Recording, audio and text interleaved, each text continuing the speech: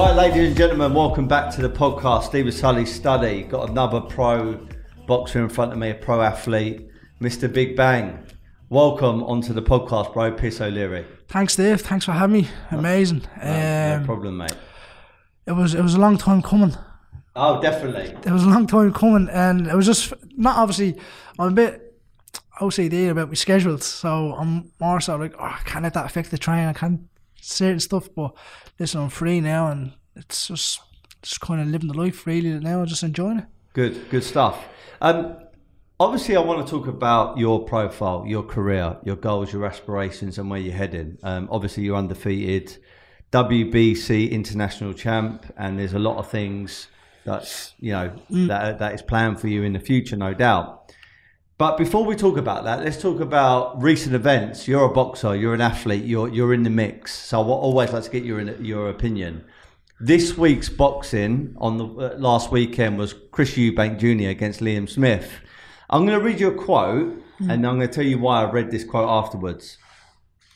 I only need to be 50% to turn up against Liam Smith. Now, I'm a personal believer of the law of attraction. I believe that words will become things if you keep on saying them time and time again. Do you think that quote, I only need to be 50% to turn up against Liam Smith, haunted Chris Eubank Jr.? 1,000,000%. And how he worded it, it wasn't like, I need to be 50% just to beat Liam Smith. It's only 50% that I need just to turn up. And that 50%, then where's the other 50? Do you know? And that's what's not happening. That's the shot he got caught with, and he went down because he wasn't 100. I wasn't 50%. He wasn't 100%. Yeah, I mean, admittedly, looking at him when he weighed in and stuff, I mean, he looked the part. He looked absolutely shredded. But to be honest, he always looks pretty good. You know, even when he's not fighting. And up until that point when he got clipped in the corner and he went down for the first time, I didn't think he looked bad. I think he looked all right. I thought it was a slip. Genuinely, I thought it was a slip until I looked back at the replay. But it was in the third round when even John McNally, which is Liam Smith's fantastic coach, and he even said about Liam Smith, he lost him in the third round. And I was a bit worried. I was like, this is going to end early here. If Eubanks is able to do this and Smith just keep walking forward with his hands like that, so it's going to be a long night for Smith. And come out in the fourth round, don't know what the coach said in the corner was, but anyways, he came back out and stomped him, didn't he? Yeah. Look, it's easy for me to say as just a fan and someone that is not a professional boxer. I know boxing kind of enough to have a bit of a comment, and it just seemed like he planted himself in the corner and didn't even try and get out the corner. He just tried to weather the shots, and obviously he got caught with that uppercut, and then it was kind of game over for him. Yeah, as soon as he got caught with the uppercut, his legs buckled, went straight underneath them, tried to get back up. In my opinion, I thought the ref could have stopped it there and then, but gave him the chance, benefit of doubt, and Liam Smith went back at it. Yeah, but it's boxing, Steve. It ain't gonna happen. Yeah. It takes that one shot. Yeah. So the next question I was going to ask you actually is, Liam Smith winning, would you say that was fluke or strategy? Strategy. Because it wasn't just a lucky shot. He let flows go, he let flurries go, and he obviously, with Eubanks moving up and down, he walked into an uppercut. Yeah. Do you know what I mean? And like, if it didn't happen then, it was going to happen late down the line anyways, because that was his game plan, was to stick and move on the ropes, go up and down on the ropes, and Smith, he had a fantastic game plan. All he done was jab at the body, jab to the head until he got in the inside. Yeah. As soon as he got in the inside, then he started working hard. Yeah. So do you think Chris Eubank takes the rematch, and if so, who wins that one? Personal opinion, I don't think he should. I think he's weight trained, and obviously with Conor Benn and Eubanks, that was at 147, was it? Catch weight. Yeah. Like that's an awful lot of weight taken out of the body. Like, you sure he wasn't moving correctly as where he was with what's that other guy's name? Liam Williams. Like, he was moving a lot then, but it wasn't like that with Smith. Yeah. So I don't know, that pound, the extra 2 pounds may do. Yeah. So there was a lot of, I mean, personally, I was really pumped about the Chris Eubank Conor Benn fight. I was really intrigued. I personally still would have favoured at that point Chris Eubank Jr. just because I think it was too big, too quick, too experienced. Been in there with better people, but now seeing his last performance, I'm a little bit unsure. I was gutted not to see it. I'm going to ask a bit of a hard question here, and I've asked this to a lot of athletes, not just boxers, but athletes in general. If someone does get caught using steroids or sports enhancing drugs, what should the repercussion be? Should it be an instant ban for life, or should they be given a second chance? That's a sticky question. I think it should be banned, isn't it? For life? Maybe, yeah, maybe so. Maybe so. It's just like boxing is a dangerous sport, Steve. Like, regardless of whether you're taking peds or not, like you can go out there and kill some. John, like, and I happened to wasn't Sonny Liston, was it? He had a dream, and he went out and fought, and he had a dream that he's gonna kill his fighter. He woke up the next morning, fight day, went to the priest, went to everyone. I'm cancelling the fight. The priest gave him a prayer saying everything's gonna be fine. He went out that night and killed him in the ring. So it's a sticky situation. Yeah. Do you know? Funny enough, we speak about this, and it's a bit of an in-depth conversation which I can talk to boxers about or MMA fighters about for a long time, because it's a bit of a weird psychology. Okay, if I were to say to any boxer when I spar, if I'm sparring someone I don't know, let's be honest, if it's a bit of a heated spar, you're kind of there to hurt each other, right? It's a fight. Because it's a fight, and you're an alpha type male, and if someone clips you, you kind of want to get one back on them. 100%, yeah. And that's just the normal instinct. That's just that nature of us. Got. Yeah. Whatever happens in that ring, you deal with it, and afterwards you become pals again. It's just what happens.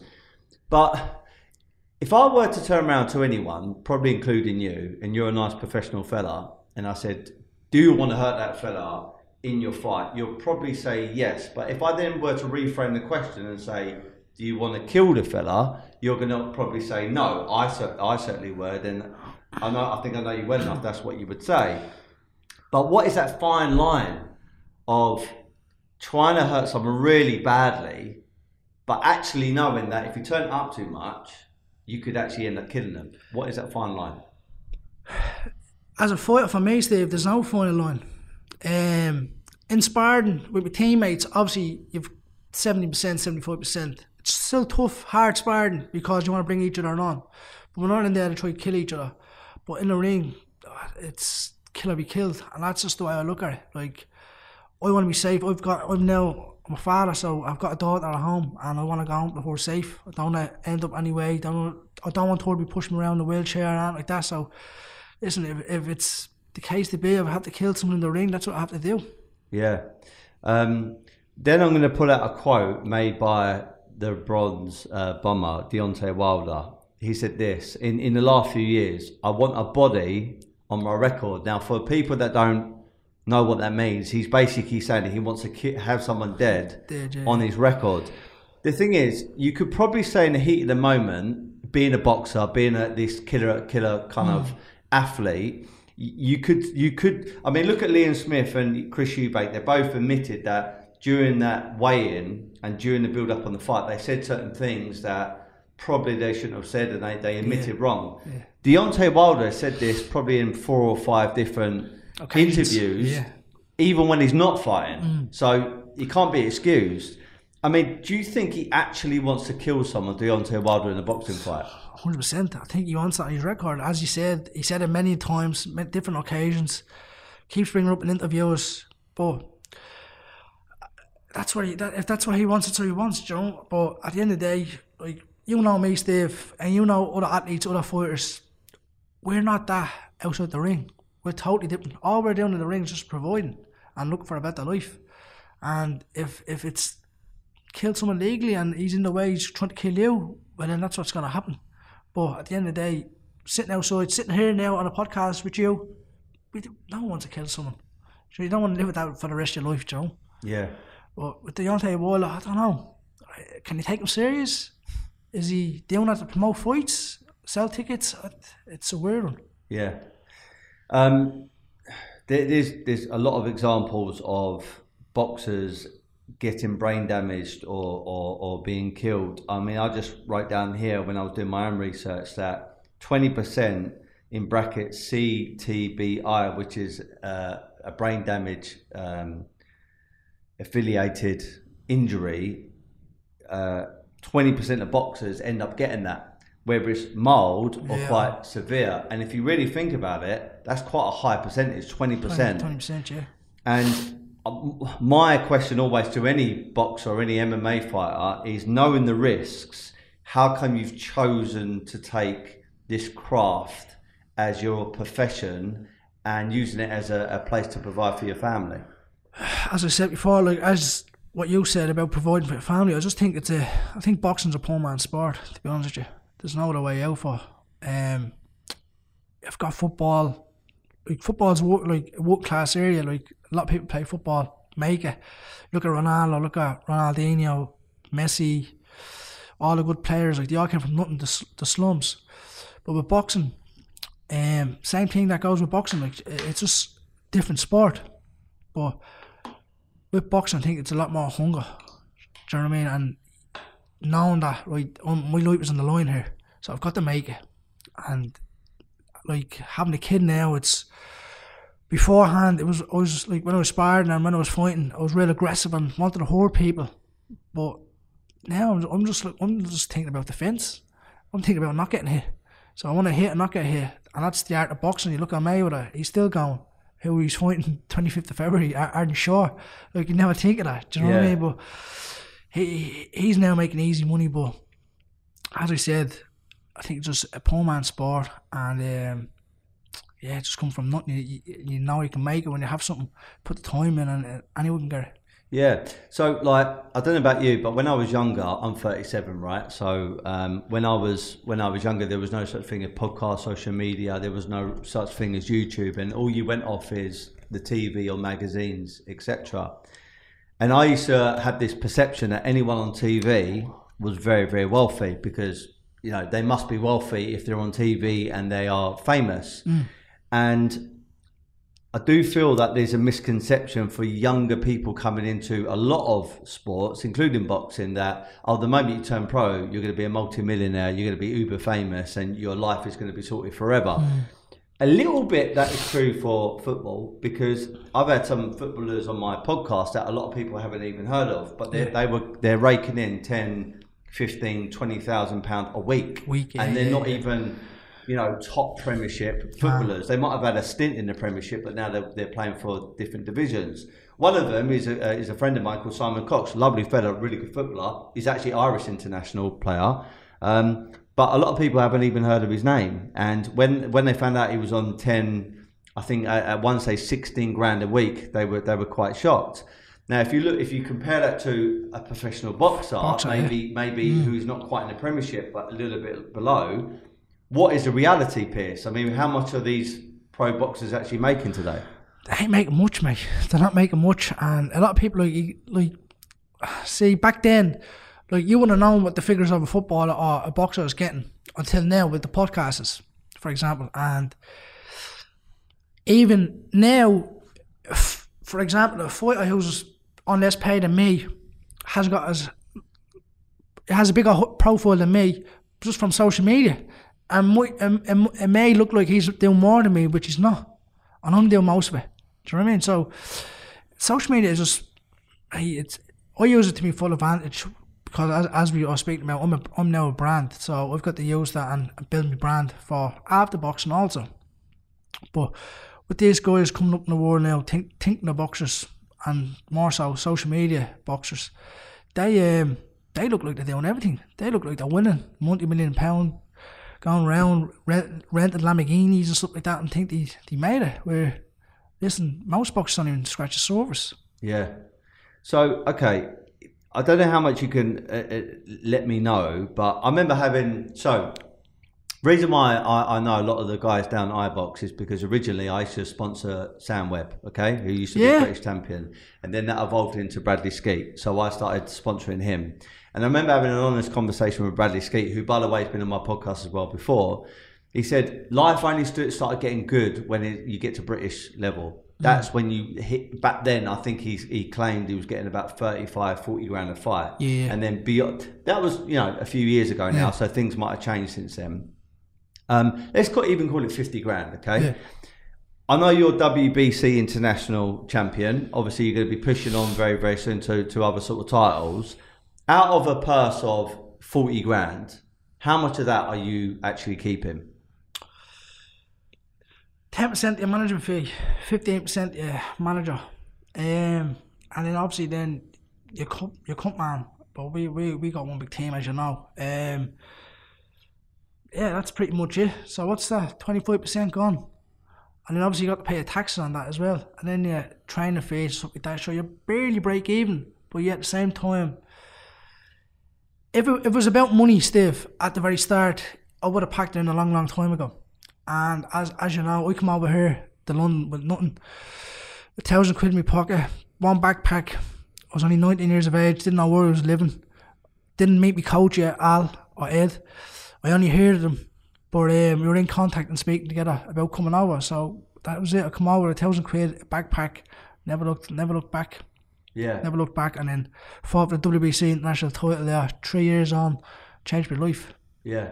So how did you have this, knowing that a lot of boxers don't make it per se, as far as, becoming champion, growing his profile, making money, etc. How did you have that raw confidence to know that you would actually break through and start making a name for yourself? I just believe I had the talent, I had the heart, I had the dedication, the sacrifice, discipline so much, give the sport everything right through the age of 7. So I knew I can't fail. I knew I'd been tested many times, mate. I was living over a pub, Jordan Covey. I was over here on my own. I let my baby at home with my girlfriend Amy. I just stuck it out, I grinded her out 3-4 months when she was only born, and mate, I could have just said, listen, this is not for me, it's too hard, I can't make it, I haven't got the backing, I have to go. But I just stuck it out and just kept on pushing, I kept believing myself, kept praying, and God gave me it.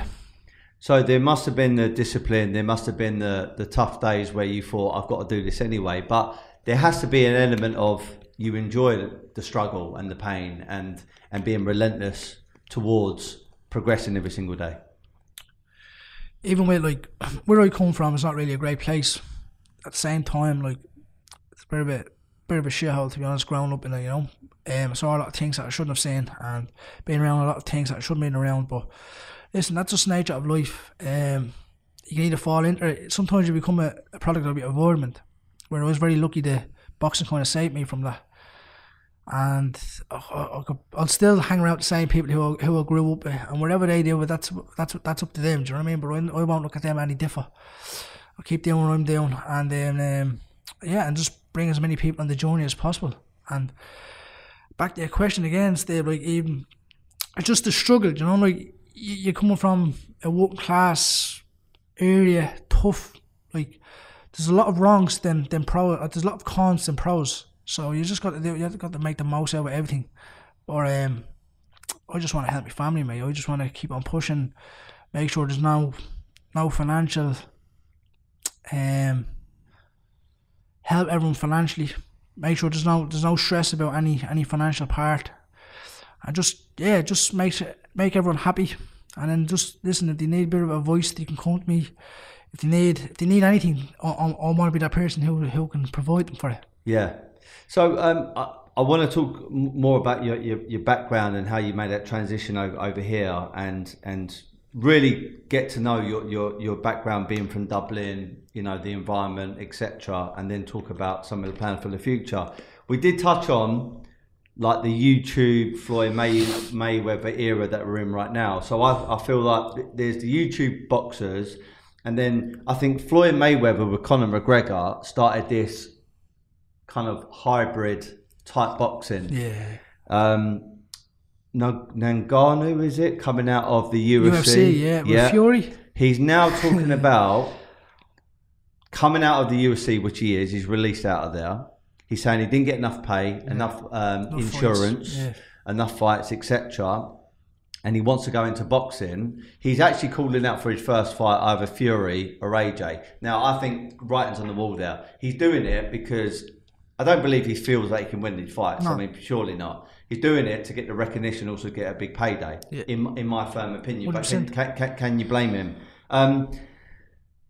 Talking about this whole kind of hybrid kind of style of boxing now, UFC fighters fighting boxers and vice versa.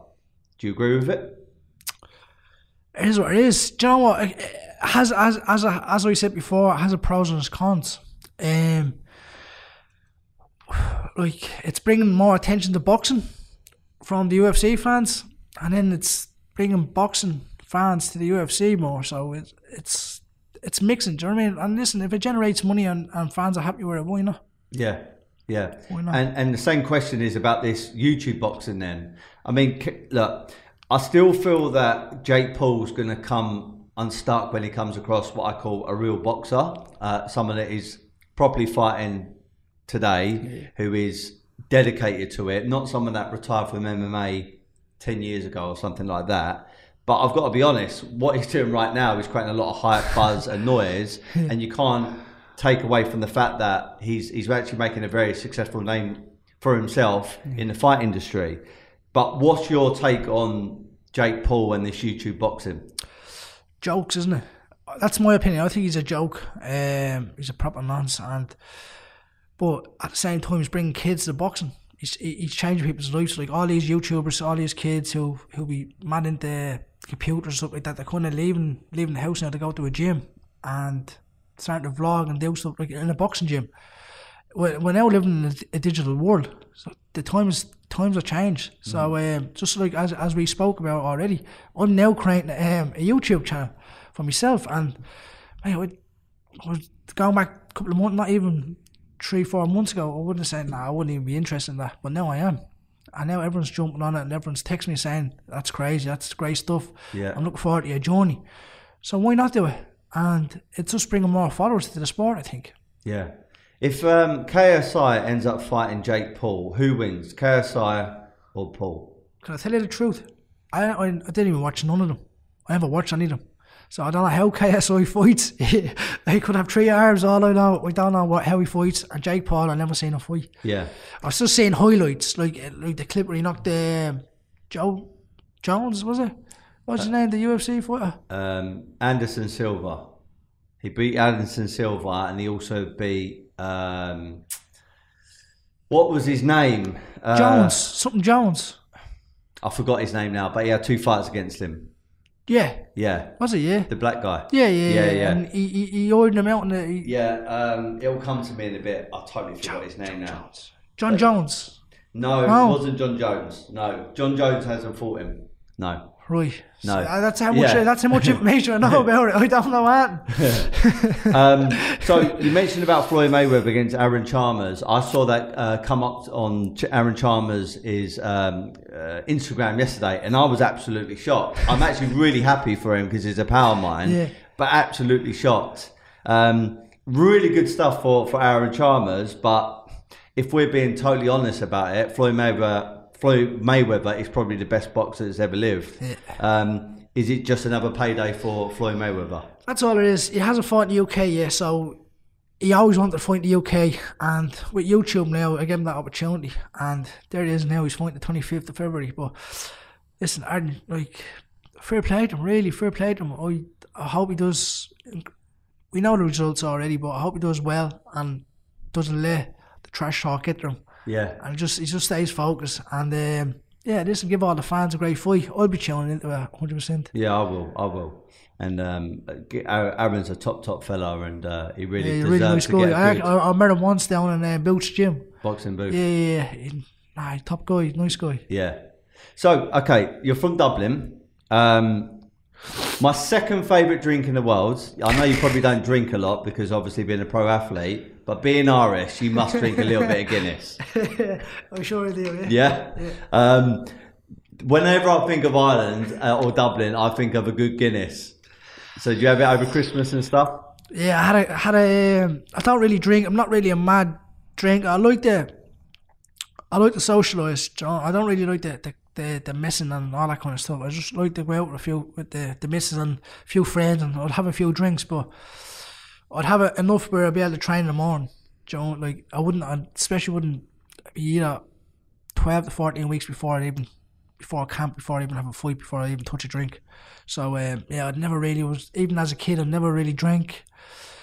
I never drank as a kid, up until the age of probably 19, when I was told after a fight when I couldn't sleep, have a Guinness, and that was like my sleeper.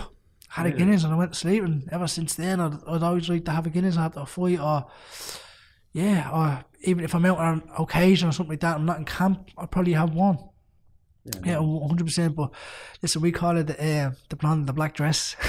The what? The blonde in the black dress.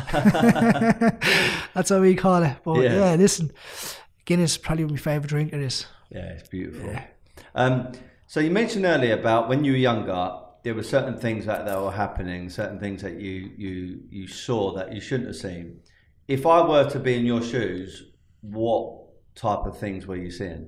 I don't really want to say too much on the camera, but I'll just listen. We when growing up and we were in the like chilling out and hanging around corners and whatnot, like things are up now, people are up now good, do you know what I mean? And listen, when you heard a couple of bangs, we knew what they were, so listen, went around saying whatnot, and listen, we just kept on going from there. But yeah, listen, as I said before, it's not really stuff that I want to really talk about on podcasts now, but probably in the future I will. But it wasn't nice to see, and I wouldn't. And for me now, that even for now, like that drives me insane. Like pushing so hard. That's why I work so hard in the gym. People say I overtrain.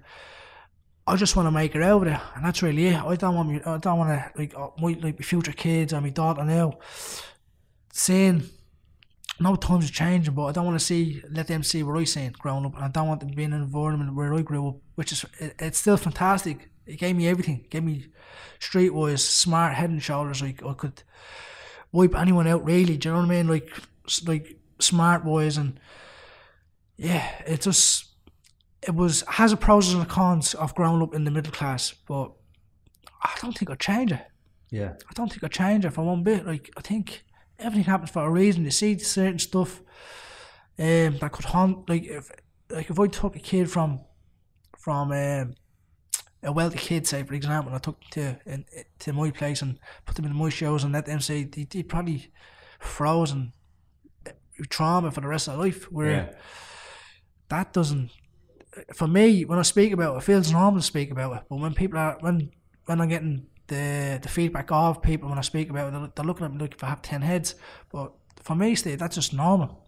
That's just a normal way of living and seeing things that I shouldn't have seen, as I said, and collected things that I shouldn't have collected and stuff like that. Like just growing up and and well, listen, boxing saved me, 100%. Boxing saved me and took me out of the whole situation. Yeah, I wonder. I mean, I don't know if we're going to ever have like the science or the actual percentage of people that break out of that mold and they pursue something different. But the drugs, the violence, the gangs, that sort of culture in any part of the world where people are growing up in and around, there's going to be a massive proportion of them that actually get stuck and they actually find themselves in that environment and growing up in that environment, and they either get killed, they either become addicts, or they end up going to jail. And why is it only some of them end up breaking out of that? It's just the sport, I think. Sport, once you join, it could be football or anything. Like, listen, I've done everything: boxing, football, motocross, on the bikes. Like, I've done it all. And obviously, motocross, you're out acting the bollocks on the roads, and you're driving around. Where that kind of went out the window for me then, because I didn't really want that. Football, wasn't going to make it, so it wasn't putting all my time into it. Boxing, I just had the ability. I think it was just the anger I had, and that was my temptation, that was my therapy, just to release everything. Do you know what I mean? As a young kid, like getting in there, like getting hit in the face, but it was legal. You could enjoy it. So I used to be always street fighting and stuff like that as a kid. I used to be a proper little, it's nuts how things change for me, but just growing up in general, like out collecting for Halloween, up to no good, late nights, just general growing up, as you like being around the drugs, the violence, I was always a kid. I've seen a lot of people make a lot of money in a couple of hours, 2-3 days. Meet close friends, make serious amount of money, and I was just there on my own, not a pot to piss in, But I'd never go and do it. I always knew boxing was going to give me the life that I always wanted, and here I am now. Like, I'm not even scratching the surface yet, but it's gave me so much, taught me so much, lessons that I learned for a lifetime, and I can only share the experience with people. Yeah. But like, I still got friends who are stuck in that situation back home, and it not haunts me, but it hurts me knowing that, like, they could have done something else, and they could have done this, they could have done that. But you try to help so many people so many times, and they not throw back in your face, but it's hard for them to escape it. You can't escape it. It's too hard for them. You just have to leave them be and just I've got to stay focused and just say, listen, if in the future where I'm able to have them as a team, where I could pay them a wage, it's like, right, you this and you do that, and then I have this guy over here to do this. That's the way I want it. Do you know what I mean? I want to have my close friends and have a good solid team as a family, and then just live the experience and just live the dream. Yeah. One thing I said to Mick Conlon on the podcast, and one thing I've always said about, my granddad was Irish, partly Irish, from County Mayo. I've obviously been over there. I've been to Dublin only once. One thing that always comes out, my impression of the Irish, is they've always got heart. It doesn't matter whether they're playing football, boxing. I mean, so many great fighters have come from Ireland, and then even in business. Why is it that the Irish are known for their heart? We're just known for always fighting, aren't we? Yeah. Like, that's the history of the Irish. We always fought. It's actually crazy that you do say that, because when I first joined the iBox, I just wanted to fight. Like, I'd take punches and I want to fight back, and they're like, you've got a lot of balls, a lot of heart, don't you? And it's like, yeah, where I come from, that's why. Then every time before a fight, I'm always told, use your head, not your heart. And that little saying just changes everything for you. You go out there, you want to box smart. You don't want to get into a tear up or anything like that. You want to stay safe and just box and win. But I agree with you. I think we all have heart, regardless, and it's all pride. Yeah. Kevin Jarko used to be down your stable, and then obviously you got Dennis McCann, who's also another Irish fighter. What was that like, having two other Irish fighters with you, sharing training sessions with them and also sparring them? It was great. Listen, like, with Kevin, I actually lived with Kevin for a little bit, and he was unbelievable. Like, he was a lot older than me, and I knew Kevin from the high performance days back home in Dublin, trying to get out and stuff like that. And I always seen what he do, and I always look at him, and he was extraordinary, fantastic fighter, unbelievable. And then he just kind of felt like he got a bit stuck, where he kind of wanted to progress a little bit more. So that's what happened to Kevin. And then with Dennis, another Irish fighter, fantastic talent, very good. Me and him grown really, really well, gelled together. And it'd be sick if, obviously it won't happen now, but back then, I was always thinking, it'd be great if we all got a nice card back home in Dublin, wouldn't we all fought there, or even Belfast or something like that. And yeah, but obviously that won't happen no more. But yeah, it was fantastic, I thought. Yeah. Literally having you feel more home, if you know what I mean, being away from home and having an Irish fighter there who's on the same journey as you, chasing for greatness. It just pushes each other, and it feels more home then when two are out bombing together and stuff like that. Like, it doesn't feel like you're away. Yeah. So I asked you off camera, how did you plan or decide which promoter, which trainer, which camp that you're going to be a part of? Because that in itself is quite a big decision and can be quite risky as well.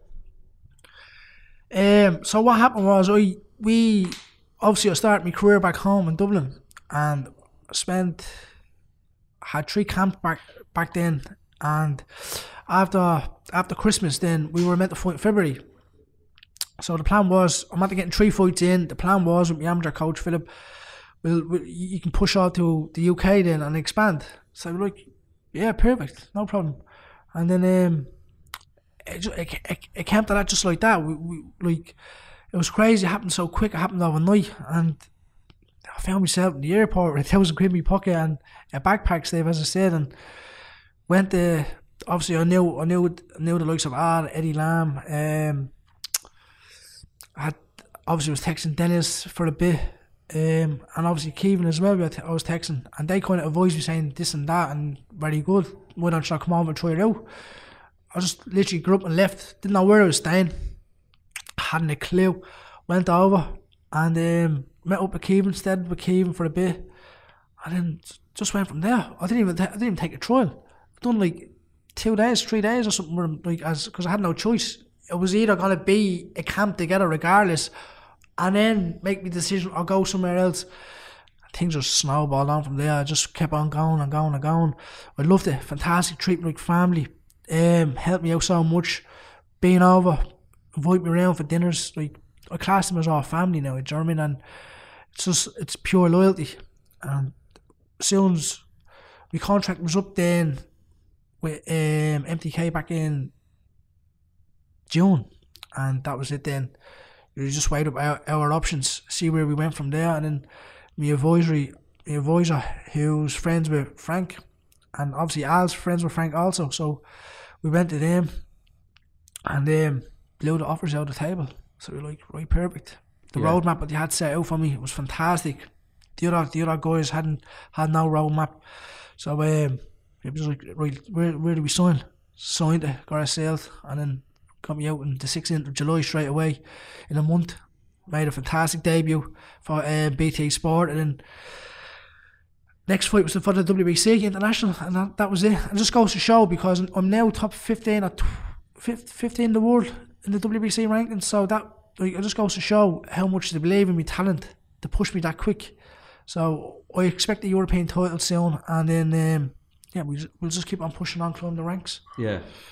Who would you say ultimately, taking yourself out of the equation, is the better promoter, Frank Warren or Eddie Hearn? Yeah, again, it has its pros and cons. Eddie Hearn, I think, now is in with the big fish. He's Canelo, Joshua, like, where Frank has more loyalty and he builds you as a fighter. And he'd even say to you, he said, I probably couldn't give you that. Go elsewhere. He'd wish you the best of luck. Do you know what I mean? Where I feel very content now, working hard. I've got loyalty. I've got a good team around me where he'll just want the best for me. So for Frank, I think he's going to do a tremendous job with me and build me. Good stuff.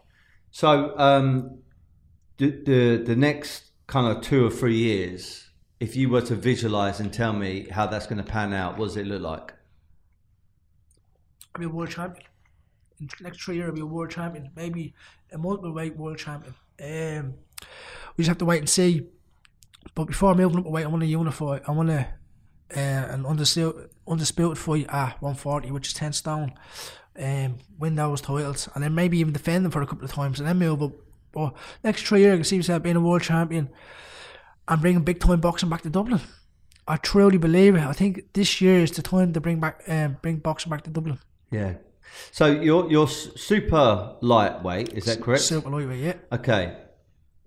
I'm a little bit not as knowledgeable down in the lighter weights who's actually some of the big fish there, but name some of the big world champions, and is any of them that you really got your eyes on right now that you think you could turn over? Yeah, you've got the likes of Josh Taylor, Jack Cattrall. They were meant to fight again. That fight is now off. You've got Zapido Lopez, which is a Latin American. He's a WBC champion. And then you've got Progress, Razor Progress. He's the world champion as well. So at once, remember, they done the Super Series where all the top 10 guys went into the series, and then the best man won the whole belts then. So Josh Taylor won that. Obviously then he fought Jack Cattrall. Then the WBC made him vacate belts or something like that for some reason, because he was holding for so long he wouldn't fight the mandatory. And then it just went on from there. So the belts now are now scattered everywhere. So I think there's four champions in the weight where there should have been just one. So pretty much titles are up for grabs. Yeah. So do you look at every single person in your division today and you think you could beat them? 100%. I totally agree. And listen, you look at Devin Haney, 22 years of age, Teofimo Lopez when he won against Lomachenko, 23. I'm now 22, going 23, 28th of February. Right, it's my time. I feel like it's my time. If you were to step up to their weights, Devin Haney, etc., even start approaching the likes of Davis and Garcia, etc., how do you think you're get on with them right now? Yeah, going really well, mate. Really well. But they're lighter. They're a lot lighter. Oh, they're lighter. Yeah. They're two weights below me, I think, if I'm not mistaken. Okay. But mate, I'd love it. I'd even love a spar. It's like, I don't think they'd have much on me. And that's the truth of God. I don't think they'd have much on me. I feel like I'm up there with the best. And I'm just a dark horse. I've always been behind the camera. I've never been really shown. But I think this year with BT, they're gonna blow me up, and especially with the performance that I'm gonna put in. Why are you known as Big Bang? Big Bang, yeah. That happened back in the day when I was sparring as a kid. I used to be about 13, 14, sparring all the lads, 16, 17, 18, because I was sparring and I was a bit of a block, you know what I mean? They used to call me Butterbean back in the day. And I had the power and I was destroying everyone at my way, so I had to spar. I always sparred all the people. As soon as I started sparring all the people and I started developing that little bit more power and getting all of myself, I started not only haunting people, but I started knocking people out. And that was it. It just came from, I fought in National Stadium in a national final, and I stopped the guy and I heard, "Go on, Big Bang," and that was it. As soon as I heard that, got out of the ring, got pictures as you do, receive your medal, and a lot of people just stuck with that because the place was jammers, and when one said it, everyone heard it, so everyone just went with Big Bang. So I said, listen, it is what it is, we go with Big Bang then. What's your signature shot? Left hook to the body, or left hook to the head. Yeah. I used to be mad for the right, but I just like setting things up now. Listen, I've got the power on both hands, so once I don't rush it and take my time and just set the shots up, I'll just come. Because I've been doing it in sparring, and I've been doing it in... The last fight I had was a guy who was tough. He was very tough. I think to be honest with you, I don't think the research on him was done properly. It was 18-1-1. So 18 wins, 1 draw, 1 loss. Unbelievable. He fought for the WBC welterweight, and he came up short against a good guy. And so you're like, right, we'll take him and see what he's like. We only seen a minute of him, so we're like, yeah, we'll deal with him. I knew comfortably and confidence in myself that none of these are on my level. Regardless, none of them are on my level. But I wasn't prepared myself to go the distance. So when I went the distance, I was like, that was a bad performance. It was a fantastic performance. And I look back on the fight, and everyone else was saying, you went 10 rounds. And then I looked at the positive side of going 10 rounds, make championship weight for the first time, dealing with the media, doing so many interviews, check weights because of my first title fight. The pressure around the first title was just so much. And when I realised and I came down off the bus after about a week or two, I was like, wow, I had to learn so much there. That's unbelievable. I'm so thankful and glad that I went those rounds where I now look back and say, right, I can do 10 rounds easy. I can maybe push a little bit more if I needed to be for an extra 2 rounds for 12 rounds. That's no stress. I paced myself well. Don't go too much up for the power too early on, because I still had power later on in the rounds. It was just chilled me as a complete fighter. So I have heard a few trainers say, some trainers believe you can develop power, and obviously you can to a certain extent. And then other people say, well, he's never going to be a puncher. You've got to harness the strength he has and then work on these other attributes. But my question to you, being a fighter and someone that's known for knocking people out, can you become a knockout artist, or are you just naturally born with that gift? I'm just naturally born with that gift. Like, I was always, as a kid, I was always solid and always strong. Do you know what I mean? I was always, I was always that, like, I'd have no fear and like that. Do you know what I mean? And I was always, I always had that punch me. So when anyone started on me or anyone started with my mates, I was the first one in. Where now, if someone done that, I'd be the last one in. I would think about my safety first. Do you know, because I'm just matured so much. But it's I always had that power growing up where it gave me no fear. Yeah, it gave me no fear. When you look at someone like Deontay Wilder, who basically just touches someone and they go over, like what's the third thing that comes to mind when you see stuff like that? That's scary, pal. It's scary. Like even with the time when he knocked Ortiz out with the backhand, it was like someone shot him. It was like a gunshot going out, hitting him in the head, because as soon as he heard it, the sweat was boom, his head shaked, not clean out, and it was on the top of the forehead, wasn't it? Yeah. It was on the forehead. That's serious power. If any of us or anyone between the middleweights done that, you'd probably break your hand. Yeah. Easy all day long. There's so much going for boxing, but there's also, people are criticising certain elements of it. We spoke about, the YouTube, and also we spoke about, the kind of hybrid version of this boxing now, which is one element. The other side of it, which I think the UFC has got it spot on, and I don't think boxing has, is you've got the WBO, IBF, IBO, WBC, etc. There's so many world titles. Do you think there's too many world titles? Do you know? No, I don't think so. I don't think so. But there may be too many belts. That's the thing. But as in, like, coming up before the world title, if you know what I mean. Everyone's a champion in the way. But there'll be one champion that he'll be fourth in the rankings, and another champion who's second in the rankings, and then obviously you have another interim world title holder who's first in or whatever like that before they're actually champion. Maybe that way, but I don't think there's I think as the WBC, WBO, WBA, the IBF, I think they're perfect, mate. Everyone wants to have them, you know what I mean? Yeah. But the other way of thinking is if there was just one belt and you just knew the only world champion in that division was this guy, let's call it the WBO, he was number one, there would be no question mark who was the best. No. And doesn't it create a bit of confusion that when there is multiple world champions in one weight division, it's a bit, who is the best? Yeah. Well, I understand where you're coming from. I totally understand, and I'm being biased here, so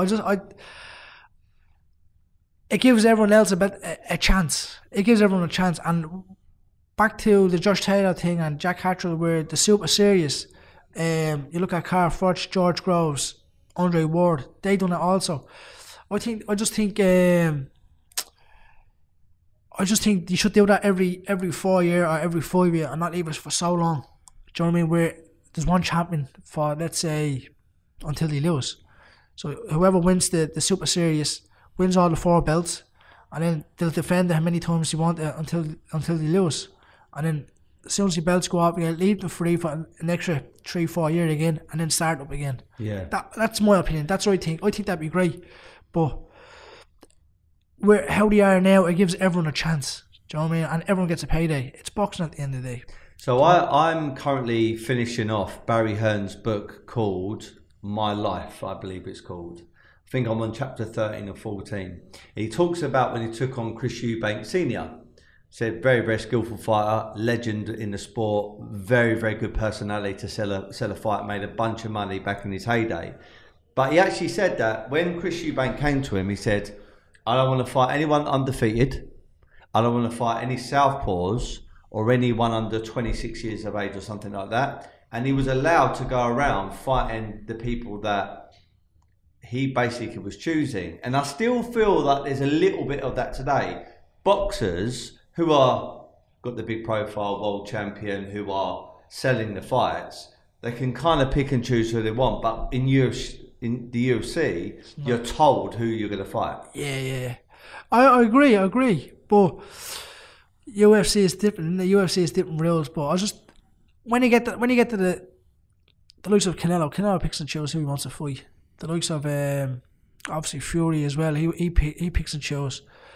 It's when you get that high profile, you can do whatever you want. You owe everyone. You're not owned by anyone no more. Yeah. You're the man. you can say whatever you want. No Yeah. one's gonna do it. Yeah. You know? Do you ever look at something like the UFC and think, you know, in years to come, when I've done everything I wanted to do in boxing, you could convert over to the UFC? I loved it. 100%. I loved it. I wouldn't be great in the ground, but like I'd give it a go. I always like to try MMA training. Just different, just to switch off from boxing a little bit. Do you know what I mean? And just you stay fit, more network. You meet more new people. You meet the people who's just like you, but is in a different path, different career. Yeah, I'd like to do it. Yeah. I'd like to do it. Let's talk about heavyweight boxing. It's been a very, very successful and interesting division for the last few years. I mean, so many great names in there. Deontay Wilder being one of them, Fury, Anthony Joshua. You got Dylan White, and there's a bunch of others in the mix. Joshua, he's obviously had 2 back-to-back losses, and he's had 3 losses on his record so far. Do you think this next sort of comeback version of for him is kind of make or break, and where does he go next? Yeah, definitely. It's definitely a make or break. But I just really think he should just he personally wants the big fights, to get his name back out there, to win the fans back. Really, he should just take a nobody for now. Get the mix, feel the fans out again, feel how the venues are all set up and stuff like that, and build his confidence back up.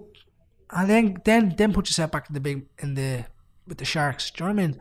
But for what he's doing now and wants to fight, like for example with Fury or something like that he should not do that. His career will be ruined totally. How do you think he gets on with Fury? I think Fury beats him well, handy. Probably even stop him. Maybe even stop him, yeah. And Joshua against Wilder? It's a tough one. Probably Wilder. Probably Wilder. I'm very keen on Anthony Joshua, but he changed his life dramatically as well. But I like rather than, he's got a great career outside boxing, so he just needs to be a little bit more smart inside the ring. I think about that's just a boxer's ego. But I reckon his coaches and his promoters and stuff like that is telling him, well, take this fight, don't take him. Take him in 6 months, 8 months down the line, then take him. Let's take him now, build the fans back, win the fans back, sell out arenas. Anthony Joshua's back fighting, back winning ways, and then put yourself into the mix with the big dogs. They were talking about Dylan White part 2, their second fight. I think that was going to be scheduled some point later on this year, but then I think it's sort of been fizzled out. It's just stuff that I was reading online.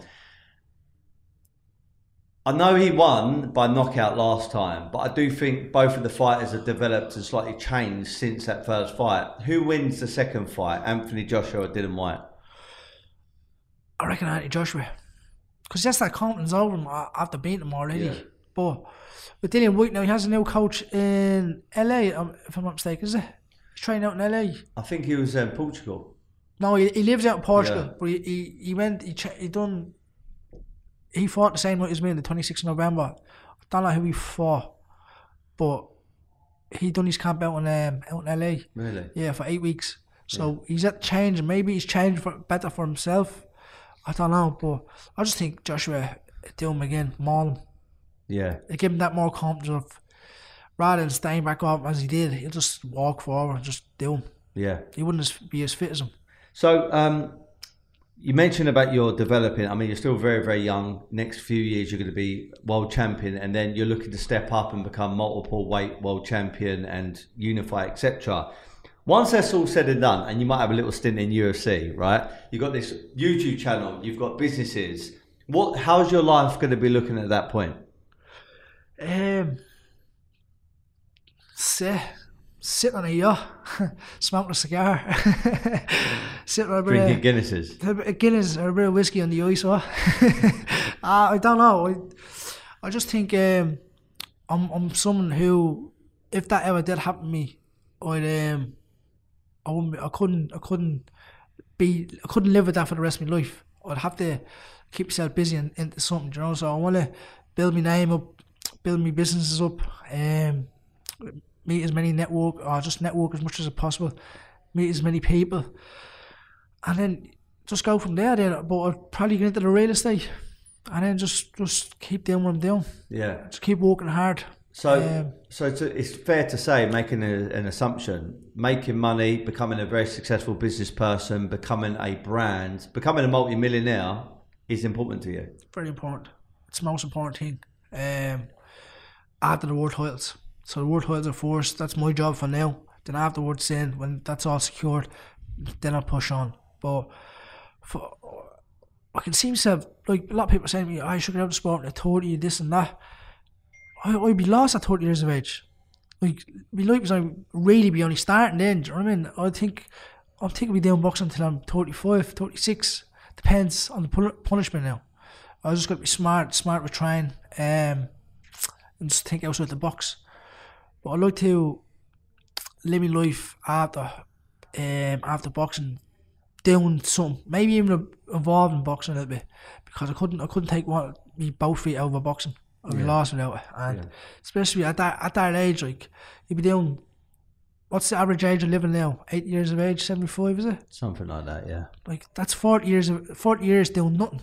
So you'd be dead and all again at 65, just doing nothing. So I want to be kept busy. I want to be flat out, working hard, achieving bigger goals, and we bring boxing back to Dublin and just promote it. So once you start making that big money, you do want to treat yourself. I see you got a lovely Rolex on, Tom Ford glasses on, dressed really well, immaculate.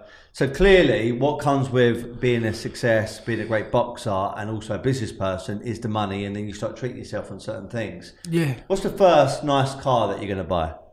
First nice car I'm going to buy? Probably a G-Wagon. Yeah, I want a G-Wagon. Because you write off your taxes. And I always want, growing up I always wanted a G-Wagon. That's me dream car. And I walk around here in Mayfair and just looking at it and say, yeah, I like that. Yeah. Like, and I want one with the Urban Custom. That's the one I want. That one's just the plain one. What about a Ferrari Lamborghini? I'm not really keen on it. No. Nah, if it comes, it comes. Do you know? What else? And then obviously you have the G-Wagon 6x6. You've also got that, and then mate, you're just someone. I'm into all. I'm into the fashion. I'm into the cars. I'm not really into the nightlife, so that wouldn't really affect me. But for now, I need to be very, very smart. I've got a great team around me and a great advisor who doesn't let me spend any money. He doesn't. He just save, invest as a young age, and I've got to make that sacrifice, because for me, I'd love to go out and buy that C63 or that AMG car, whatever, or a Porsche or the Range Rover SVR. I'd love to go out and buy all that, but that's stuff that goes down in value. That they're liabilities, do you know, man. It ain't about me no more. It's about me future and me kids, and I just need to leave something for them, because as we said, I just spoke about boxing, how dangerous it is, Steve. You don't know when your last walkout was going to be. Yeah. When I think about RF fighters as well, and I think about the Ferraris, the big houses, the whiskey, I do think about the number one Irish person coming from the fight sector, which is Conor McGregor. What sort of impact has he had on your life? Do you know what? As a complete opinion, he had a huge impact on my life. Grew up same way I grew up. Worked hard, believed in himself.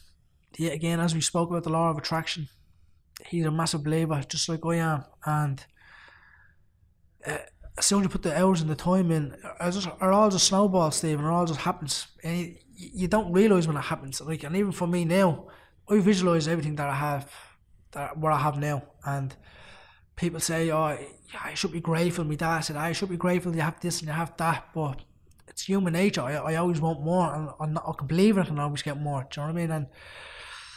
And when I'm so settled and I'm relaxed, I feel like things are going so smoothly.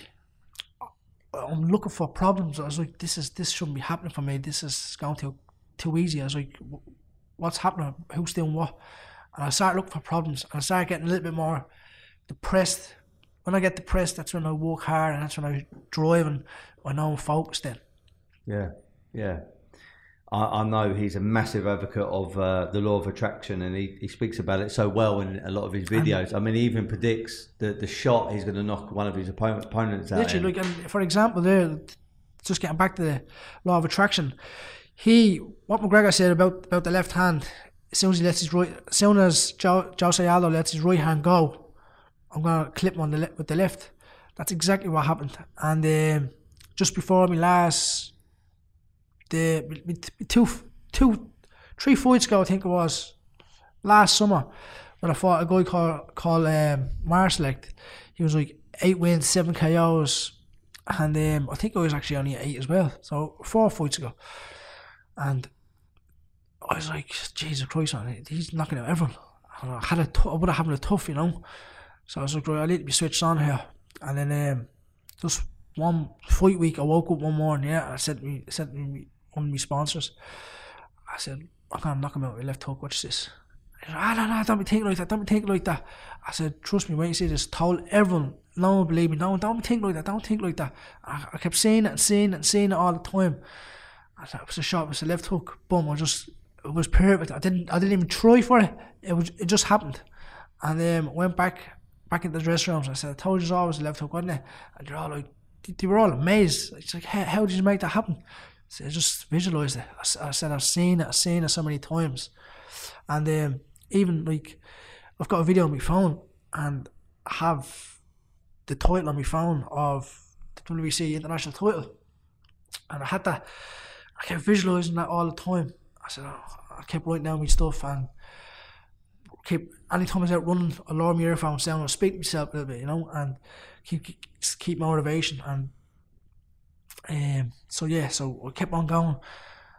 And then when I won the title, everyone's like, oh, cheer up, this and that. I was like, what do you mean cheer up? I said, I'm happy. He said, no, you didn't, crack a smile. And you can actually see this in the YouTube on the second part of the vlog. He said, smile, cheer up. I said, I've already lived this. I said, I lived this time already. I said, I'm at the main here already. This is my second time. And they're like looking at me, like to say, what? I said, yeah, I've lived this already. I said, this is where I'm at the writing down my goals, and this is what's on my screensaver since August. And they're like, that's crazy.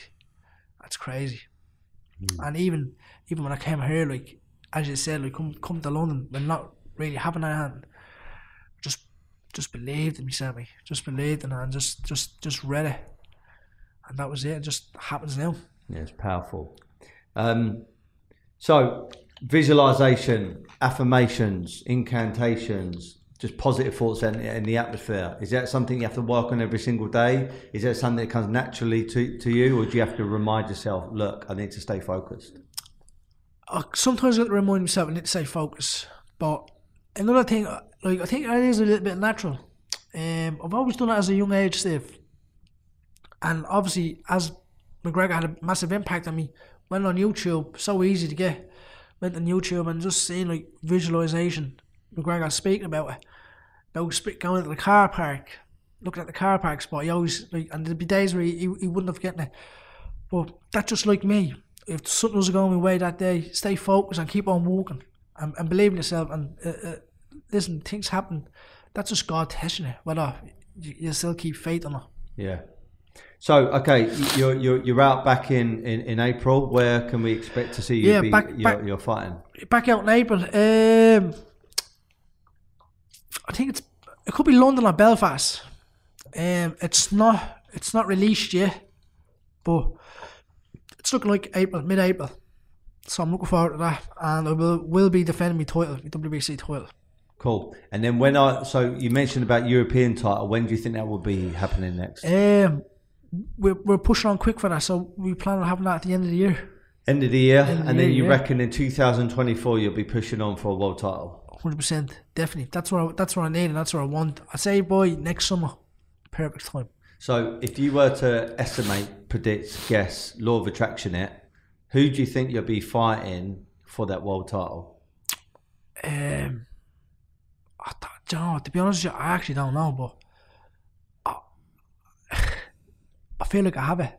It feels like I know I know my route where I'm going down, and I know it'll be American. I reckon it'll be an American fighter on their soil. On their soil. That doesn't faze you. Doesn't faze me one bit. Even if it's in their back garden, I'll still have it in there. And I'll still eat the barbecue then after winning.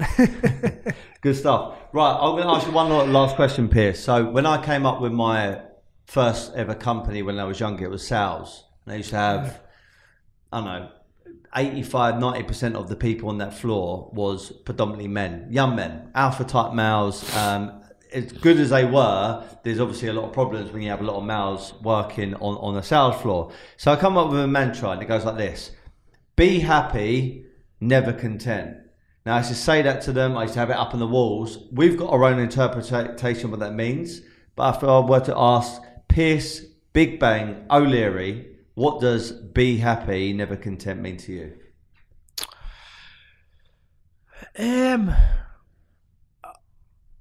I work hard, mate. I don't, like, it's hard not being happy and content. Like, if you're still going home, you're still living at home with your mother or someone like that, or you haven't got goals, you haven't achieved any goals, but yet you're still content. That like, you've got to be reaching your goal. You've got to set goals, reach them, and then be happy. And that's just being it. If we don't reach goals, I'm not happy, and that's the truth. And I need to reach those goals.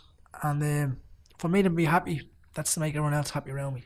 Good stuff. I really appreciate your time. I'm very, very excited to see your career develop and your brand develop, most importantly as well. I'm definitely going to be supporting, and I really, really appreciate your time today, Piers. Thanks very much, Steve. I really appreciate for having me on. Thank you. And if everyone's enjoyed the episode, obviously go and follow Piers. Be happy, never content. Subscribe to the YouTube channel, and thank you very much once again for your time.